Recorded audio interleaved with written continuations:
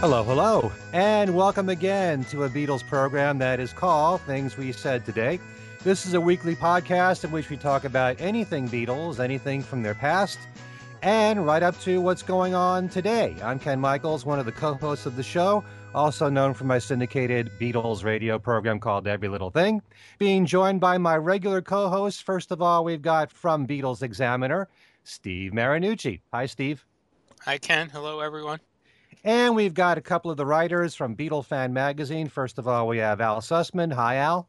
Hi, Ken. Hello there, everybody. And we've also got Alan Kozin from Beatle Fan. Hi, Alan. Hey, Ken. Hello, everyone. And once again, we bring back a special guest to the program. And he's someone who wears many hats in the Beatle field. He helps out Joe Johnston with his Beatles show, Beatle Brunch. He also writes for Beatle Fan, and he also helps out the Fest for Beatle Fans. He helps Mark Lapidus out every single year. His name is Tom Frangione. Hello, Tom. Welcome back to the show. Hey, guys. Great to be back. Ken, as you were reading the intro to the show and you said, boy, we talk about what's going right up to today. You ain't kidding this time. No, well, in the last few days, a lot has happened. And actually, it's a great thing that we have Tom on the show because we're going to cover a couple of topics here. And Tom was a part of the first one. I thought that, actually, we're recording this on February the 16th on a Monday. And a couple days before that, on Valentine's Day, to be exact, in New York City at Irving Plaza, Paul McCartney gave a secret show. And it was actually late in the evening. And Tom actually attended that show.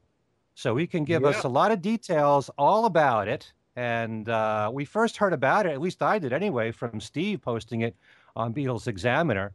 And Tom, maybe you could shed some light about how this news broke and what it took to actually get into the show. Sure. Well, as Steve had been reporting and some other outlets had been reporting, we knew Paul would be in town, obviously, this weekend for the Saturday Night Live show. And there was some rumor, like that always follows him. Will he do a secret show, stuff like that? And Irving Plaza had been kicked around at least by midweek, I would say.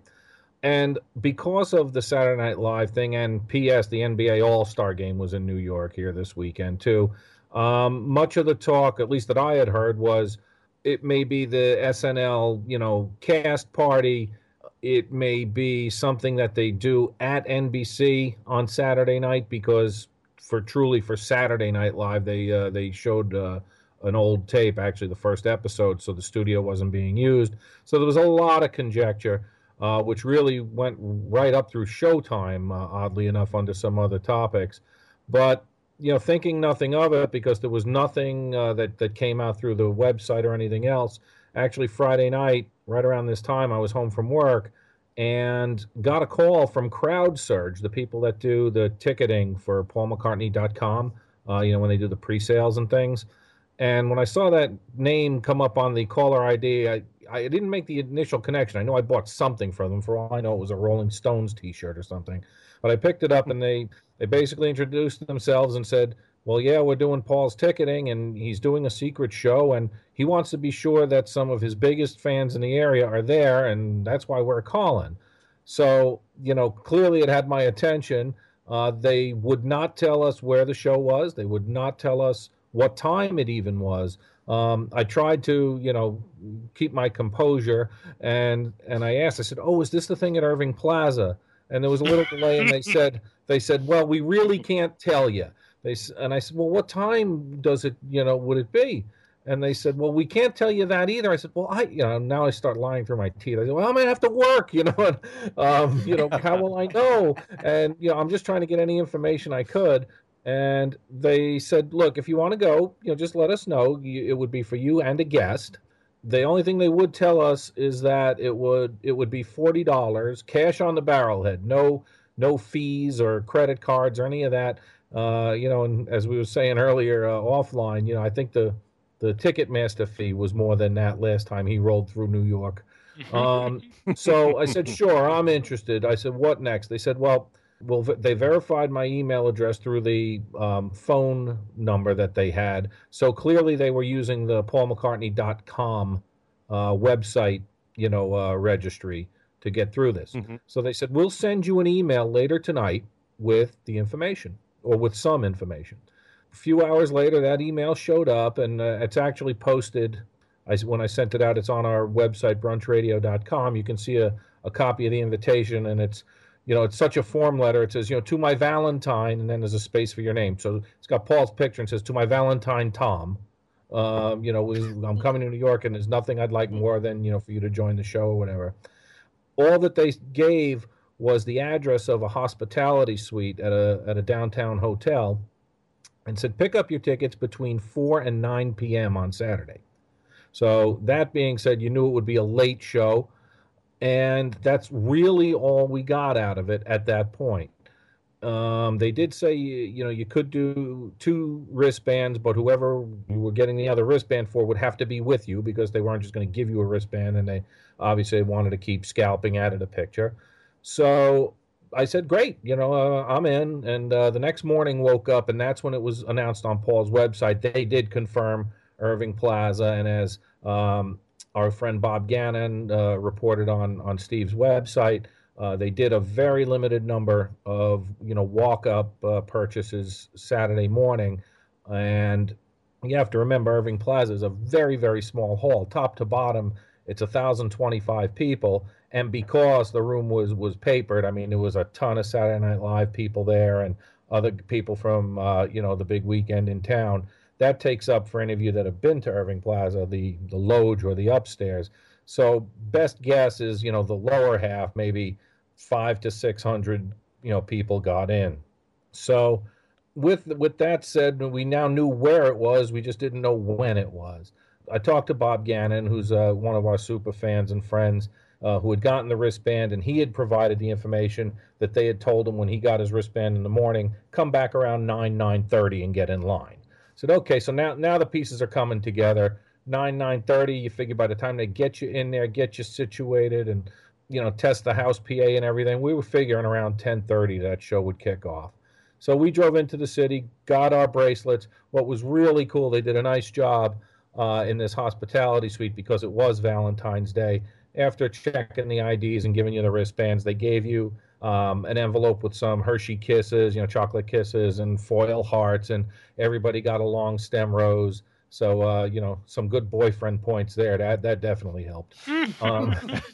And what they did is they took pictures. They had a little backdrop set up with a little a love seat, and teddy bears and balloons and flowers and hearts and all this stuff. And they said Paul wants pictures of everyone that's coming through the website, through the fan club. He's going to post them either on the website, or who knows if they do a DVD, maybe they use some in the books or whatever. But they really did a nice job at that. With that, they said, they told us exactly what they told the people in the morning. Get over to the venue by 9:30. So we were in the city around 7:30. So it gave us time to go grab a bite to eat. Got there for 9:30, and we were in and standing the equivalent of about 5-6 rows deep from the stage by 9:45. It was pretty orderly. People, of course, were not really pushing and shoving, but everyone was really trying to get as close as they could. Actually, about 10 minutes before showtime, somebody actually, passed out or fainted or something. They had to kind of, part the sea there and get them out.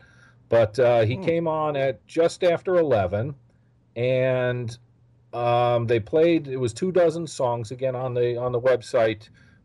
We've published the set list. It was 24 songs, and it ran just about 100 minutes. So probably figure 2/3 of what his regular stadium show was. But interestingly, it was, paring down a good chunk of what he played is found in a typical set list. There were some definite surprises, and some of the big surprises were the things that didn't make the final cut.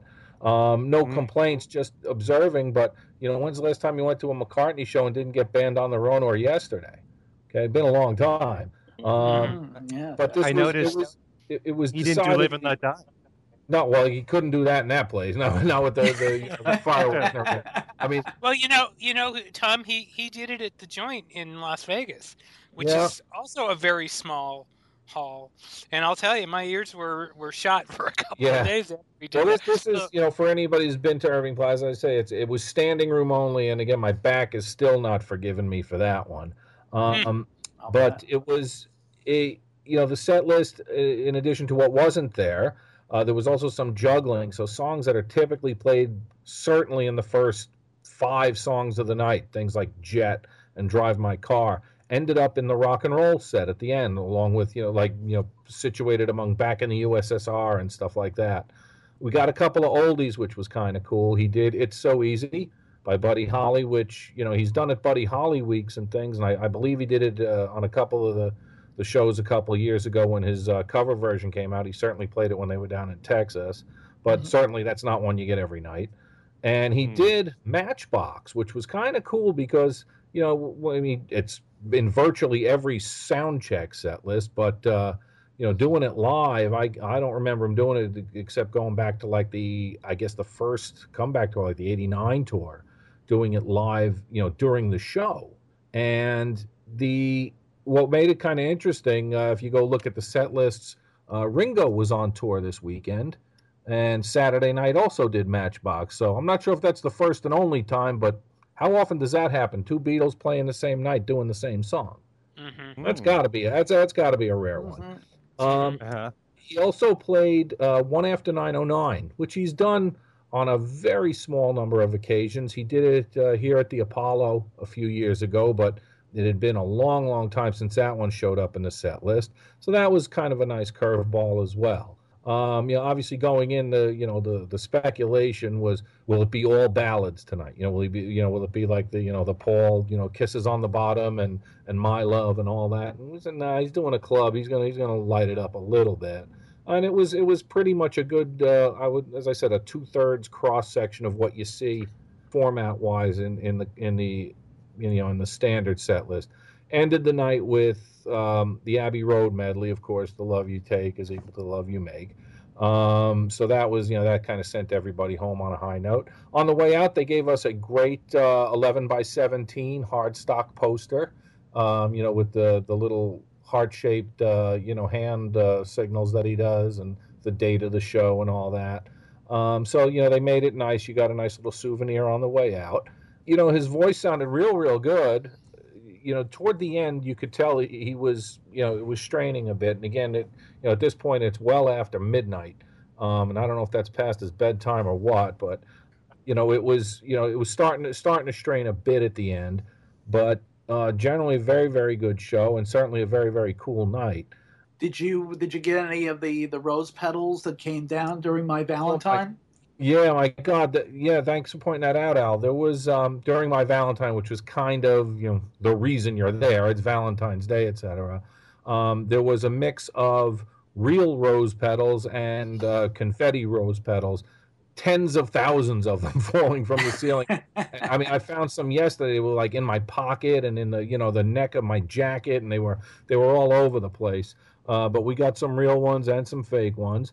So it was really kind of a nice night. I mean, it's certainly a step up from what I had planned for Valentine's Day anyway.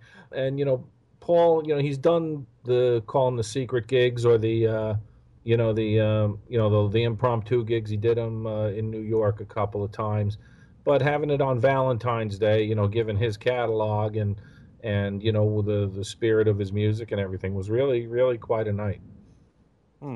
I noticed that one of the surprises, although it's not a big shock because he has done this live before, but I think, correct me if I'm wrong, it's been a while since he did Every Night live. Yeah. So it's kind of nice. When I saw the set list, I thought it's been several years since he pulled that one out. I thought maybe, wasn't it that one of the like A-list, B-list things in the acoustic set maybe a year or two ago? It might have been. I don't have it off the top of my head, but it's been a while since I've heard that one, that's for sure. Mm-hmm. Yeah. So, how did the band sound in general? Were they very tight? Because it's actually been a few months since Paul has done a full concert. And even though, let's give him credit, he tours every single year, a select number of shows. So he keeps his voice in shape somewhat because of that. He has to. But when you're away from it for even a few months, and especially when you're up there in age, to keep your voice really in good shape, you've got to keep at it. So Yeah, being well, away from performing a few months, did you think that his vocals are really strong? I know you said they strained towards the end. yeah, there was some times, and maybe we'll set up the discussion on Saturday Night Live. You bring up a good point, Ken. Given his age and the demands, frankly, of some of his songs. I mean, Maybe I'm Amazed was never an easy song to sing. Not 45 years ago either. And maybe that wasn't without getting too far ahead of ourselves, the right one to give one night's practice to and then jump out there last night. But his voice generally sounded very good. The band sounded terrific, and I think the small stage and this, as we're watching them, I don't remember seeing this band on that small a stage anywhere where there's no video screens and no big gaps between them. They were literally like on top of each other. If you see any pictures of them on YouTube or on the websites or anything, they're literally on top of each other. And I think that kind of had them locked in a little bit. The sound, I was astounded how good the sound was in that small club. I mean, it just sounded fantastic. Yeah, even the the audience recordings that surfaced on YouTube yesterday were very good. Yeah, And you know what a critic I am of audience recordings. Yeah, Were, I mean, obviously, everyone seemed to have a cell phone waving somewhere, yeah, and it's exactly. put that thing down. Watch the show. How great is this going to be? You don't worry about. And some of the garbage that they post on YouTube, I have to ask myself and say, do you really think somebody needs to see that? Right. It's true. But I guess everybody wants their own little souvenir or photos or whatever. But I have to tell you, the highlight for me of the night.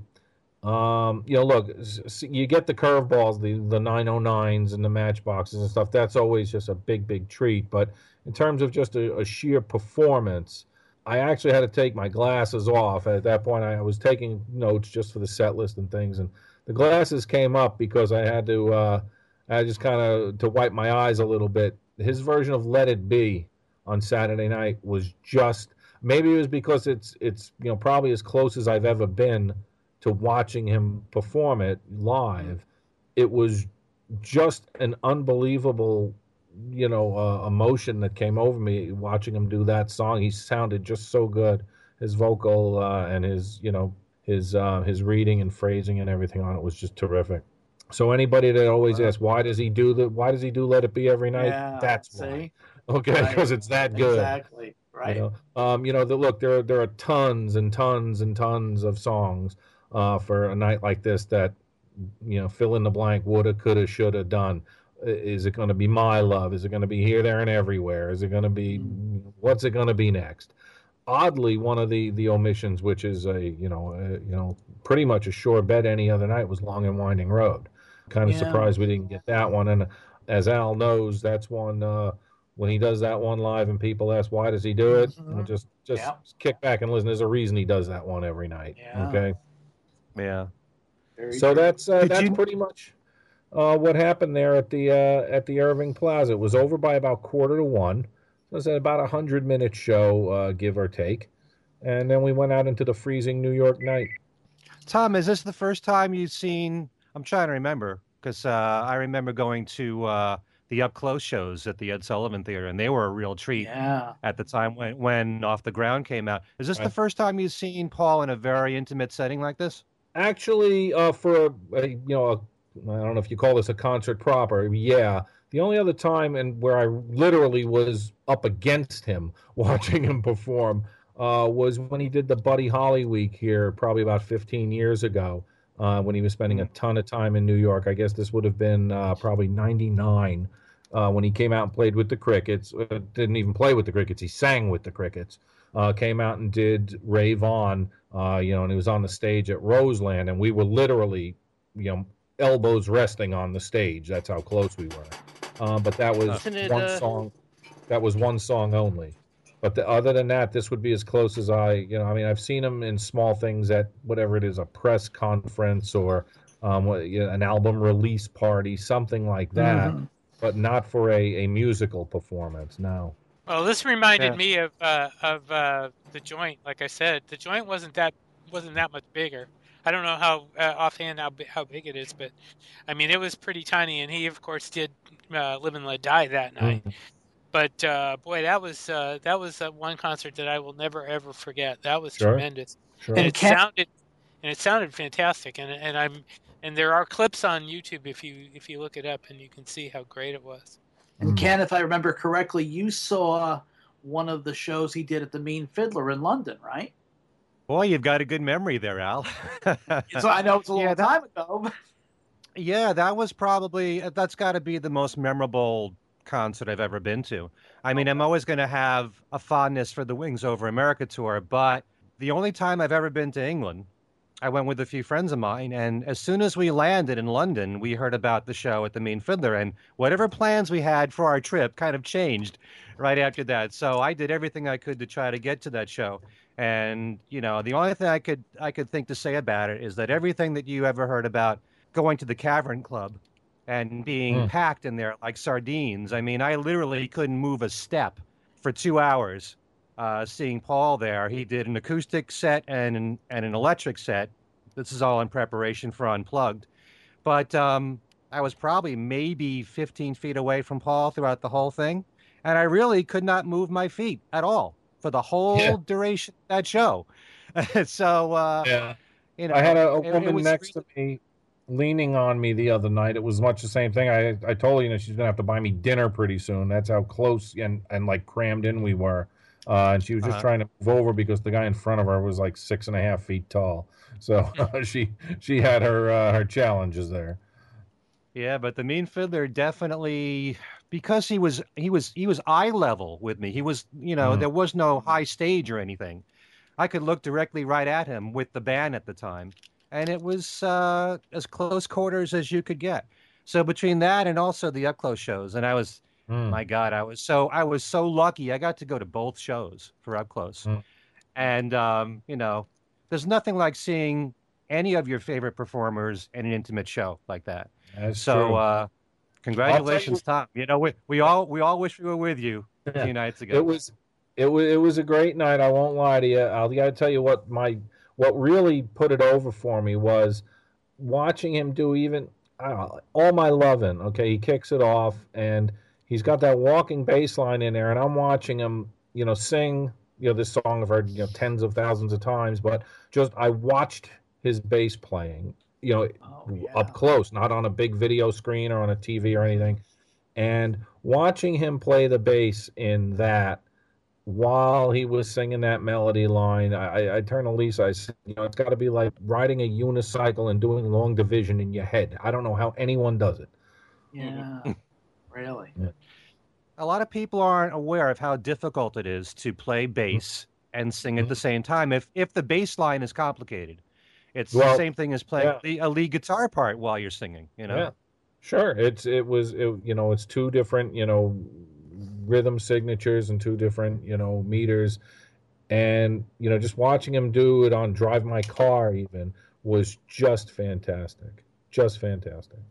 But not only that, there's one more thing. When we've seen Paul at stadium shows, and you've got the whole ambiance of a stadium, and in most cases, whenever I see Paul, there's a lot of echo. You know, it's not the clearest sound you're going to hear. When you're in a small place like that at Irving Plaza, you probably got a much purer sound, and you can hear it far more clearly.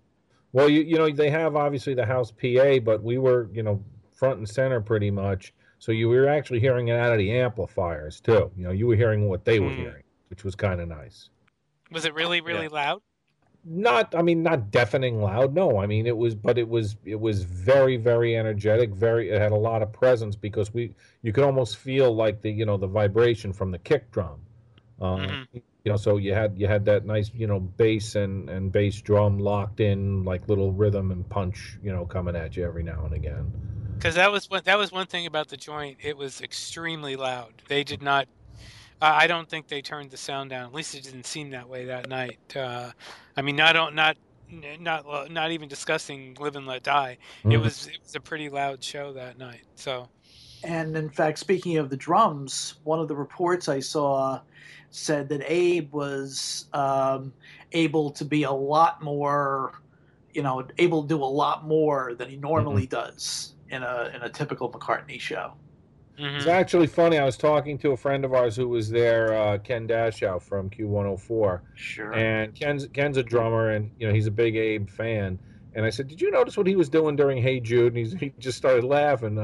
Actually, during the the sing along portion of Hey Jude, when it's just the drum and bass keeping the rhythm while the crowd sings, Abe was doing in perfect time, obviously, but doing all these little cool jazz fills that. Even the look on Brian Ray's face, if that track shows up on YouTube or if this comes out on video or something, watch it, because Brian is looking at him with this, oh yeah, kind of, really this look of approval, like, wow, you got it all going on right now. It was really, really cool. I gotta say the whole thing that led up to this. You were saying that there were the word was out there apparently, a couple of days before among a few people, not very many though, and the way I heard about it was very interesting. And at first, I wasn't tempted to. It didn't sound right.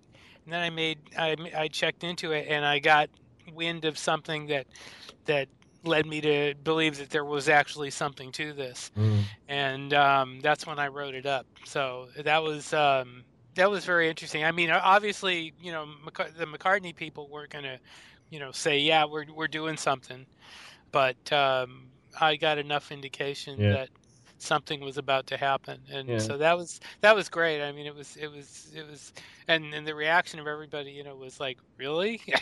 Well, what was kind of nice is, as I mentioned in the article, the fact that they called fans. It kind of reminded me of these stories you used to read, like in the Wings Fun Club, in the Club Sandwich. Yeah. Right. That Paul's doing a video. Come on down. He's doing a little in studio thing. Come on down. This had all the hearkenings of that. So it was kind of cool. And maybe I didn't point this out before. Clearly, they didn't get everybody from the New York area. I don't know how many people are signed up, but it's got to be more than 500. They didn't get me. Yeah. Me.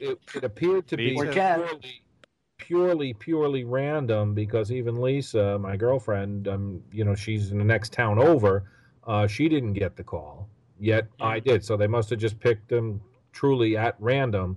Certainly there was no, sign up for a chance to win or any kind of lottery or anything like that. So again, purely random. And hey, look, I didn't get the right 6 numbers last Wednesday night for the 450 million, so this will just have to do. Which would you have preferred, Tom? I think we all know the answer to that question. But there we go. But it was a good night. Certainly nobody can complain that they didn't get their $40 worth. We could leave it at that. The last thing I wanted to point out. Once the time and venue were locked in, and now people say, oh, that's because he's at Saturday Night Live this week, and oh, it's because of this, and oh, he's got a song in the top 10 coming up here, so Kanye's going to go up and do a song with him, Rihanna's going to go up and do a song with him, Billy Joel, Elton John. I mean, those were 4 of the names that I heard of people that were, quote, rumored to be coming up as guests. And right, I have to take responsibility for the Elton John and the Billy Joel, because I heard the tip, and I thought there was enough credibility there to mention it. Well, so in line outside, people were just, oh, did you hear this and did you hear that? And well, they're all in town for this thing. Maybe Paul, not anything, confirmed, just pure speculation. Oh, maybe Paul Simon will do a song with him. Oh, maybe Bon Jovi will do a song with him. It's like, yeah, we'll be here till Tuesday. Well, nobody, the details didn't come out until the last minute. Sure. So I think that's what that was all about. Sure. Nobody, until they confirmed the show and said this is what it is, then I think there was a lot of guessing, that of what was going to happen, and so anyway. But I'm glad you had a great time. It was spectacular. It was really, really good. Be interesting to see if anybody taped the whole thing. I have not. I got to tell you, you could have got in. They gave the the cursory pat down on the way in, but any degree of thought, could have snuck something in there. And again, tons. Everybody had a cell phone, right? So it's going to be a matter of who had the best clip that they post on YouTube. But I haven't seen anything out there that's either complete or even something that you'd go back and watch, more than once. Did you see any evidence of MPL recording the show? I did see one camera on a tripod, and if there's one, there's more than one. Sure. But I saw one in the upstairs loge near the soundboard, because the soundboard there is elevated up a bit. That's where I saw them. I mean, certainly they had something going on. So there you have it. I'd love to know whose idea it was, whether it was Nancy's idea or whether it was Paul's idea. Because remember, this hasn't. I mean, he's never done anything, to my knowledge, like this before. So he's done the secret gigs where he shows up, like he did for Memory Almost Full. He did one in New York, and there were a couple of the those things at the Joint and things. So he's done the little last minute surprise club thing before, but this one had a here come the air quotes, a theme. It was Valentine's night, and the rose petals and the pictures and the candy and all that. So that made it kind of nice. They definitely put some thought into it. Yeah. What about the Amoeba Record Store appearance? That was that was a great one. Yeah. Imagine Paul McCartney playing in your record store, a local record store. Yeah. Oh, wow. Yeah. Although, wasn't that known in advance? If I remember correctly. Yeah, that was known in advance. The joint was ticketed. Okay. I mean, that was not a surprise show, because we heard about that in advance before we went. So I think the Highline show for Memory Almost Full was known a couple of days in advance. I went to that. The bracelets were there, so right. Plus, he had done a bunch of those in different cities, so everyone knew that he was doing that kind of thing. This is a little different in that it's sort of one-off in the middle of nothing. I like seeing him in these intimate situations more than in the stadium shows. I mean, sure. I saw the Memory Was Almost Full one. I saw Up Close. I saw the Cavern. I saw one of those Buddy Holly shows, but apparently a different one than Tom saw, because mine was at the Lone Star Roadhouse. But he did the same thing. He got up and he just sang with the band. I thought he did like 3 or 4 songs, but I could be wrong. Yeah, was that around the time that Buddy show was playing in New York, Steve? Yes. I'm sorry. Yeah, that was a ton of people. Pat Denizio was in that one. Dave Edmonds, a whole bunch of people. Oh, yeah. That's right. In fact, actually, I mean, that was so strange. I mean, for that one, I was at a table that was like right up at the stage, and the other people at the table were Pat Denizio and Lenny Kravitz, and it was, it was kind of fun actually. And actually, a friend, I brought a friend of mine with me who had an Instamatic, because in those days cell phones didn't take pictures, and he took a bunch of pictures. And I called my editor the next day and said, I went to this thing last night. We didn't have it scheduled to review or anything, but it was a lot of fun. I think we should do it. And he said, go ahead. And so I wrote a review and filed it. And he said, well, what are we going to do about pictures? And I said, well, I know this guy who had an Instamatic. So my friend got his picture in the paper as well. Wow. So it was kind of... I don't want to take up time, but I'd love to hear sometime about the Cavern thing. Yeah, that must have been great. Well, you all have the video and the record. Well, it was like that, except crowded. Yeah, crowded and hot, and I mean, my feeling about that was kind of, I wanted to see it next door in the replica cavern, not in the big room that is kind of so I was a little disappointed at where they had it. So, but and it was so crowded that you actually could barely see the stage. It was completely flat floor, and you're stuck in there. And it was, as you know, the winter. It was like December 15th, so you're stuck in there with your winter coat on. It was much more fun seeing it on video. Trust me. Yeah, there was when we got into the Irving Plaza, they're pointing and they say, "Oh, the show is upstairs, but down here there's a restroom, a bar, and a coat check." There's people checking their coats. I think the last one just got out about 10 minutes ago, because you remember, it's not like a restaurant. They're all leaving at the exact same time with 1,000 people's coats. I said, "No, I'll keep the top coat on. I'll be fine." Wow. Yeah. So good times. All right. Good times at the Irving Plaza this weekend. Yeah. So another thing that just happened, and that was the following night, was the big Saturday Night Live special that was broadcast on television. And, of course, Paul McCartney was a part of that. And you were just talking briefly before, Tom, about the performance of Maybe I'm Amazed. And it certainly has gotten a lot of buzz on the internet, on Facebook, and in social media. And just the whole discussion about Paul's voice doing the song. Before we even talk about that, both Pauls, Paul McCartney and Paul Simon, were on at the very beginning doing a short excerpt of I've Just Seen a Face, which was nice. And just wondering what everybody thought of the show, and certainly of Paul McCartney's performance. We can't really talk about the entire show because we got to keep this focused on the Beatles for the most part. So what you guys thought about Maybe I'm Amazed? What did you think of the performance? Well, as the expert on bad singing, unfortunately documented, with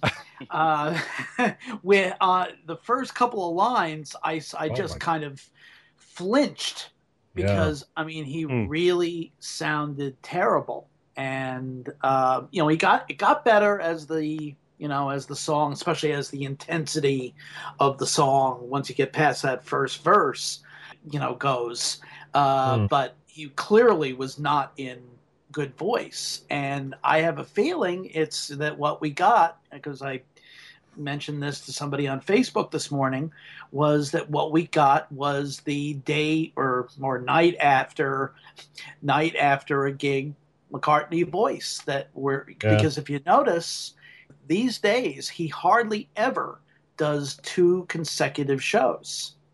Yeah, generally most.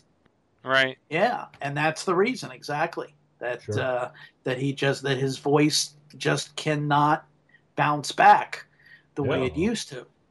It's a demanding song. I mean, at any age, it's kind of interesting. I didn't see it because we were out last night, but I just peeked at the DVR, and those first few lines are just I don't know if he didn't have his monitor or his teleprompter or whatever was going on. But I said, let me just see what people are saying, because a number of people had sent me emails saying, "Wow, what happened tonight?" And the link to that performance is out on the Rolling Stone website, and they say, and I quote, "Paul McCartney followed up his impromptu duet with Paul Simon of the Beatles, I've Just Seen a Face, with, get this, a bombastic, bleeding heart rendition of Maybe I'm Amazed during Saturday Night Live's 40th anniversary special. While the performance itself was appropriately celebratory and thunderous, a hat must be tipped to Keith Richards' sly introduction. In the early 60s, a band came out of England and changed the world, but enough about the Rolling Stones. Here's Paul McCartney." But so the adjectives we got here were celebratory, thunderous, bombastic, and bleeding heart. I don't know what that means. I think it means the apocalypse is upon us. I think that's about all I can get out of that. They just don't make journalists like they used to. They don't write up like that anymore. But I didn't write that. I just passed it along. Right. Yeah. I thought it was fairly appalling, actually. I thought, a lot of the time in recent years, he's sounded a bit off, and yet, the next night, or not obviously next night, but the next show, as the recordings come in, he'll sound completely fine. Or when I saw him in Yankee Stadium, he sounded great. But I don't know. I mean, as soon as it started, I didn't feel that it got better after the first verse.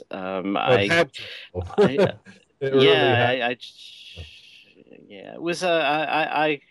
I thought, maybe it's time to take it down a step or two. I mean, I realize that means relearning the piano part and all that in a different key and everything, but it's probably time for him to do that.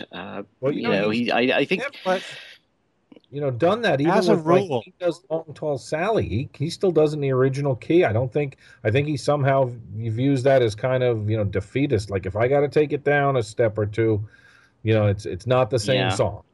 Yeah, he takes pride in keeping it in the same key, and I understand that. But here's the thing: if you can keep it in the same key and hit the notes, great. And if you can keep it in the same key and you sound last night, well, I'm not sure that there's a great victory being won by keeping it in the same key. Agreed. I mean, his next step is going to have to be to do sort of what Dylan does and just sort of growl through them in a way where you can't even recognize the song. That's Dylan's solution. I'm not sure that it would make sense for Paul to do it, but he's going to have to come up with some sort of way to be able to sing the songs, because after all, keep in mind that one of the qualities that everyone always admired about McCartney, and people don't always say it this directly, is the sheer beauty of his voice in its heyday. And it's not just that he was a great songwriter and a great bassist, he was a great singer. Sure. And hearing him singing at less than the greatest, it's alarming, so I don't know what else to say about that other than... Especially when you're so used to hearing the studio version of Maybe I'm Amazed and also the Wings Over America version, and it's been burned into your head for all these years. And then you hear this other version, a more recent one. But the thing is also, Tom, you heard on the previous night, he did that song. Yeah. And I'm sure that he sounded fine doing it then. So probably again, in his mind, he probably thought he could really do good, it. But that's still one even Saturday night, and even when he does it, when he's in full tour, voice, that's a hard one. You got to remember, even going back 25, 30 years on some of the comeback tours, that was one that had to be dropped because that's a very vocally demanding song. And if you're not in top voice, you're just not going to be able to pull it off. He definitely got through it on Saturday. It certainly was better than when I watched the playback of Saturday Night Live. But that's a hard song to sing. I'm just kind of shocked that he picked that particular song. I mean, there's so many songs in his catalog, and don't get me wrong, that song is usually rated as being the best song in his solo catalog. But, he could have easily done any song from the Beatle years or a recognizable song from his solo career that wasn't as vocally demanding. But also, I was about to say, he probably felt that if he nailed it the other night, he probably could do the same thing the next night. So he may not be aware, just going into the song, what he's capable of. And usually before a concert, he has a whole sound check that he does for about an hour. So his voice is all warmed up by then. If you're going cold right into a song, that makes it even far more difficult, and people don't realize that. You bet. You bet. On top of the fact that he is 72 years old, you got to add all that into the equation. It's like a ball player who can't play a day game after a night game in the middle of the season because he's 36 years old and it just can't do it anymore. Right? The catchers, they all know no day game after a night game. You got it. Right. Yeah. Right. And what was the line in The Honeymooners about Dizzy Dean? That's why he warms up in the bullpen, but he still pitches. Yeah. There you go. But, a lot of people are... The sad effect of this all is that for people who normally don't even go to see Paul McCartney live, they watch this and they think, oh, his voice is gone. But they don't get to see him when he is on top of his game. And he was on it Saturday, I'll tell you that. Yeah. I mean, how many times have we seen him in recent years when, for the most part, his voice has been really strong? And there's also...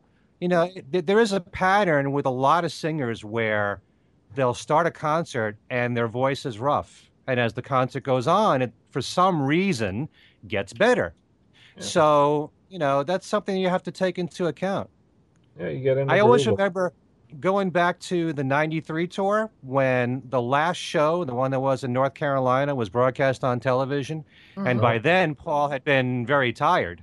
Yeah, sure. And you can kind of tell in his voice, and that's what the public gets to see. They don't get to see when he's really nailing everything. Yeah. So that's pretty sad. But it's right. Yeah, it really is, and but it's the natural course of events, and he's and he hasn't even abused his voice in the way that, say, a Sinatra did, or Dylan or others. 30 or 40 years of Jack Daniels and cigarettes, that kind of thing. Paul stopped smoking some years ago, tobacco. And notice how you covered yourself there. But. Yeah, exactly. And I don't think he really drinks much at all. He certainly doesn't. I'm sure he certainly doesn't drink Jack Daniels. So it's just, I think it's more the natural course of events, and it's just that he's just reached the point where he can't do 2 nights in a row, and especially in a case like that where, like you say, he's going in cold and doing a song which is really a real exercise for the throat. And if you actually were to watch that program, Paul Simon closed the show with "Still Crazy After All These Years," which I thought was the perfect song Absolutely. to end the show with, considering the fact that, first of all, that song came out in 1975, the same year that Saturday Night Live started. Same month. Actually, really, the same month too. Same month, October of '75. Yeah. My only complaint there is that I wish he had come out in the turkey outfit. But absolutely. Yeah, really. Yeah. But it also is symbolic that the show is still crazy, after 40 years of doing this. So it was the perfect song for Paul Simon to do. And also Miley Cyrus did 50 Ways to Leave Your Lover. So from the same album. So they were both 2 songs that came out when Saturday Night Live started. And I didn't see any real connection between Maybe I'm Amazed and Saturday Night Live. Maybe there could have been. I'm not saying, well, you should go back to 1975. Therefore, Paul has to do Listen to What the Man Said. But maybe something, I don't know, that would more closely tie Paul in with that show. Actually, coming up, since they showed the video when Father Guido interviewed him, maybe because that was the first time he was on the show. So, or even one of the songs, because he's been on now several times, and he could have pulled out one of the songs that he had done on one of the previous appearances that would have been at least a little easier on the pipes. Yeah, and also I'm reminded of when the Band on the Run remaster came out, and Paul went on and did Jet. And I'm trying to think of what else. Maybe he did Band on the Run. And also his voice did not sound that good then. So, a lot of people who are not McCartney fans are seeing this and thinking that's what his voice always sounds like. So it was probably a situation, again, where he was in between tours or in between many dates, or, maybe there was a long gap between dates. So probably his voice was not warmed up and ready for that. So, he has to be he should be aware of these things, I would hope. You would think, but yeah, I wonder if there was. I mean, he must have warmed up his voice before going out on stage. I wonder, if they if he realized he was going to be okay or something, before he went out there and still went ahead with the song. And he did sound fine doing "I've Just Seen a Face" with Paul Simon. Right. So that's not vocally a demanding song. No, it's not. That's very true. Yeah. So he could have easily picked one that wasn't as challenging. Or he could have just taken the easy way out and he could have done something like a rocker, like I Saw Her Standing There, which would have gotten the crowd pumped anyway. It's not the song that everybody can relate to and everybody loves. It's such would have made sense after Keith Richards' intro of the band coming over from England. Right. That's true. Right. All right, so that was great talking about Saturday Night Live and our comments about Paul and his voice. So we have one more thing to cover, and actually, Steve, you were a part of this. You got to see Patty Boyd during her photo exhibit. So tell us what that experience was like. Well, I was up there. I was up in San Francisco 2 nights last week for the opening of the exhibit. The exhibit opened, I think, on Thursday, and she was there on Saturday. Actually, she was there both days because I interviewed her on Thursday. That's why we went up on Thursday, and we talked for about half hour, 40 minutes, of which the second part I'm probably going to publish tomorrow. I published the first part a couple of days ago. And then Saturday was the opening of the exhibit with the reception. A lot of the photos are, if you've seen the exhibit before, are the same. However, there are some different photos that she said that she had discovered in the years since. The big attraction, though, is the original painting that inspired the cover of the Derek and the Dominoes album, Layla. That painting hangs in her house, and I guess I think she told me Eric had picked that up, and she still has it hanging in her house, and she brought it to the exhibit, and it's a gorgeous painting. I printed I think I printed the print of it in the story, in one of the stories I've done already. But yeah, it's a fantastic painting, and to see it in person like that is just an interesting experience. But the pictures themselves, like I said, a lot of the pictures are the ones you've seen before. The one she was very proud of that she told me about was the picture of George with the rainbow. And I'm not sure if I'm not sure if that was out before or not, but she talked about that extensively and said that that was one of her favorites. And then the reception, I was surprised. I was hoping, or I should say, I was expecting to see a lot of people there, recognizable. The only one I recognized was Henry Diltz, who photographer who's taken Morrison Hotel, Crosby, Stills and Nash. There were a few other people there, but nobody that anybody would really know. But Henry Diltz is the one that everybody would know. So, but it was fun. The reception was quite crowded. The interesting thing, though, that both times we came back to came home from the gallery, the traffic was just absolutely terrible. On Thursday, it turned out it was because the president was in town, and they had he was staying at the Fairmont, which was right a few blocks away from the gallery, and a lot of the streets were blocked off. And then on Saturday was Valentine's Day, and everybody was up there for Valentine's Day events in San Francisco, which if you look up Valentine's Day events in San Francisco, they have I won't say what they were, but they have a unique San Francisco flavor to them. And some of them do. But anyway, the traffic coming out of San Francisco after that was horrendous, and we ended up taking an alternate route home. We finally got home. We didn't get home very late, but we were standing. The traffic was standing still on many of the streets. But it was something. But it was great. It was great. But she was great. The interview we did was very good. She talked. I went on some of the topics that we had discussed, and I asked her specifically about more songs that she had worked on, and she basically said that it wasn't there weren't any specific examples beyond the Savoy truffle one that we came up with that she could she said she gave him words to rhyme here and there, but nothing extensive like the idea to do Savoy truffle. So anyway, but it was a fun night.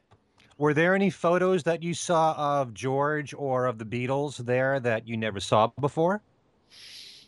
Of George, yeah, there were some George photos. She didn't have any Beatle photos. There were the gallery had other photos by other people in there. They had the Mike Mitchell Washington Coliseum photos. They had the Robert Freeman with the Beatles photo. which, by the way, was going for, as I recall, $40,000. Oh, wow! Yeah, they had. I'm trying to think of whose other photos were there. There were other photos there besides I remember the Mike Mitchell, and I believe there were a couple of Bob Bonus photos too. But they had the Mitchell, and they had the Robert Freeman. They had a Jim Marshall. The Jim Marshall candlestick photo was there also. But she didn't have any as I recall, she didn't have any Beatle photos. She did have George photos, and the one that was really that I had not seen. It wasn't a George photo. It was, and I had it in the story I wrote. The one I had not seen previously to this whole thing was the Last Waltz photo, which we talked about when we had her on here. She was there for that, and she took a photo of the stage, and she talked about how Robbie Robertson called Eric at the last minute and got him to come to San Francisco because Eric was on tour.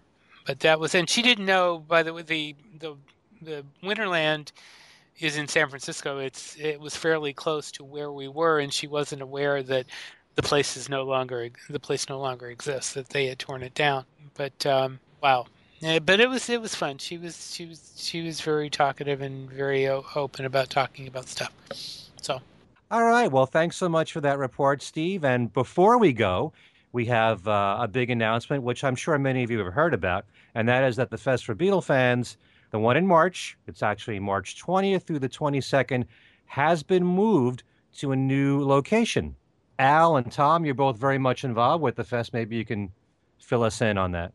Well, the main difficulty was that there was an accident at the parking garage for the Empire Meadowlands, what used to be the Meadowlands Hilton, and then became the Crowne Plaza. It's now the Empire Meadowlands. It's the hotel in Secaucus where the majority of the New York area fests have been for the last 30-some years. And a snowplow crashed through the top of the not terribly sturdy parking garage there anyway. And as well, there was damage to the exhibition area.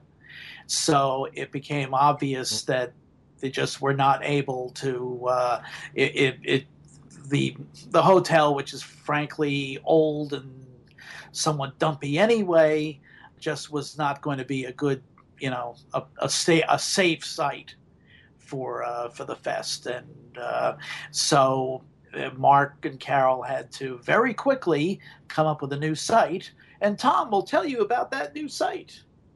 Actually, it's the Hilton Westchester in Rye Brook, New York. What used to be the Rye Town Hilton.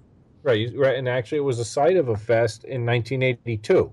I was at that, but would not recognize the building at all because it was the one and only day I was ever in there, and that was 33 years ago or something. Right. And undoubtedly it's been renovated at least several times since then. But it is from everything I've seen on the website, it looks like a great convention center, as well as almost like a resort-like hotel. Indoor pool, indoor tennis, indoor hot tubs and things. So it's bigger than the typical site that we use in Secaucus. Some people say, "Oh my God, it's over the river and through the woods." Well, not if you live in Westchester. It's not. I mean, the people from Westchester find their way to Secaucus. It's the same distance going the other way. Yeah, it's got access to public transport. So it should prove to be pretty good. What was nice is that none of the events or guests had to be shifted because of this. So it wasn't like, I don't know, Mark Rivera said, "Oh, I'm not going all the way to Westchester." The schedule of events and guests is unchanged and actually still in development. I mean, Al knows the 100,000 parts that go into putting together a schedule and trying not to overlap guests with different events that are going on, hosting duties and things like that. So that's still all being formulated as if it were going on in its normal site. It should be terrific. It's a bigger hotel. All of the if you had reservations, at the Meadowlands Hotel, you're guaranteed a room up there. The hotels worked closely together, which is something that Mark brokered to make sure that people, who had done the early reserving and things were not going to get shut out. So a lot of attention went into this from the fan, to make it as fan friendly and seamless as possible. So we'll look forward to seeing everybody up there at the Rye Town Hilton. Go ahead, Al, say it. Get your ticket to Rye, right? Rye. Okay. Yeah, you get your ticket to Rye, and we'll see you up there March 20th.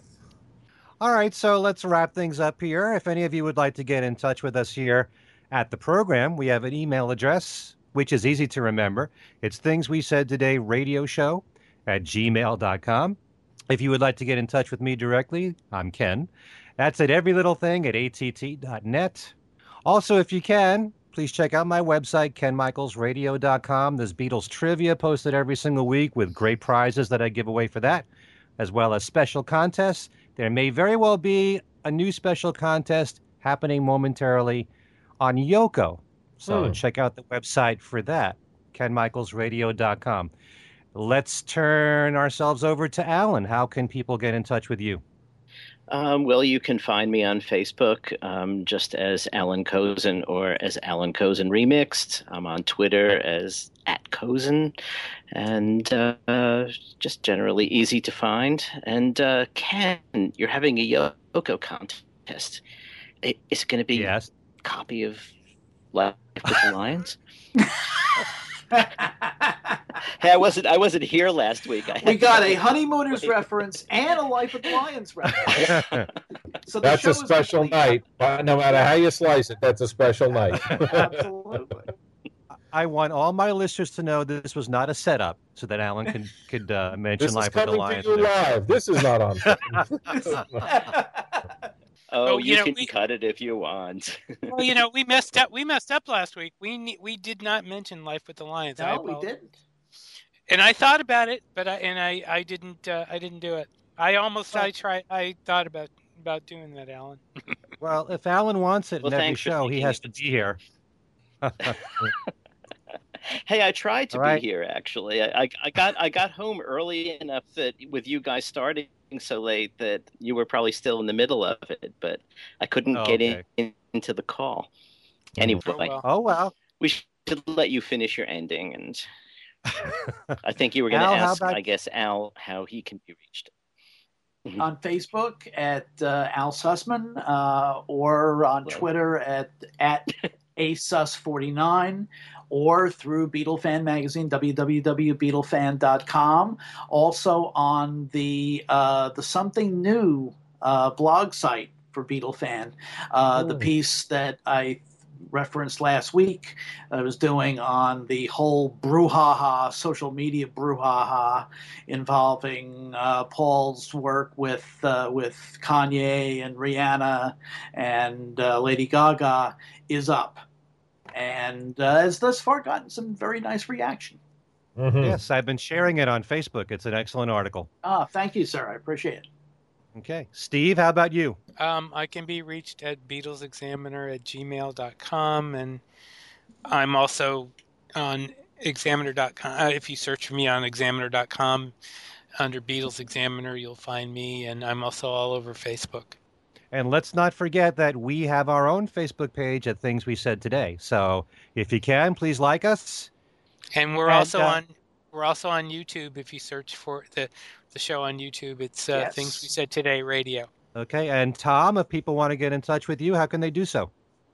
Best way is through the Beatle Brunch website. It's brunchradio.com. There's a Contact Us page where you can send in your questions or comments, concerns, etc. But most of my writings and other things can be found there on the website, as well as in Beatle Fan, and even a couple of pieces on the Fest for Beatle Fans at thefest.com. All right. This has been wonderful. Tom, thanks for joining us again. We'll have you on again soon, I'm sure. My pleasure. It was great. If it sounded like I'm still on a bit of a high from Saturday, it's because I am.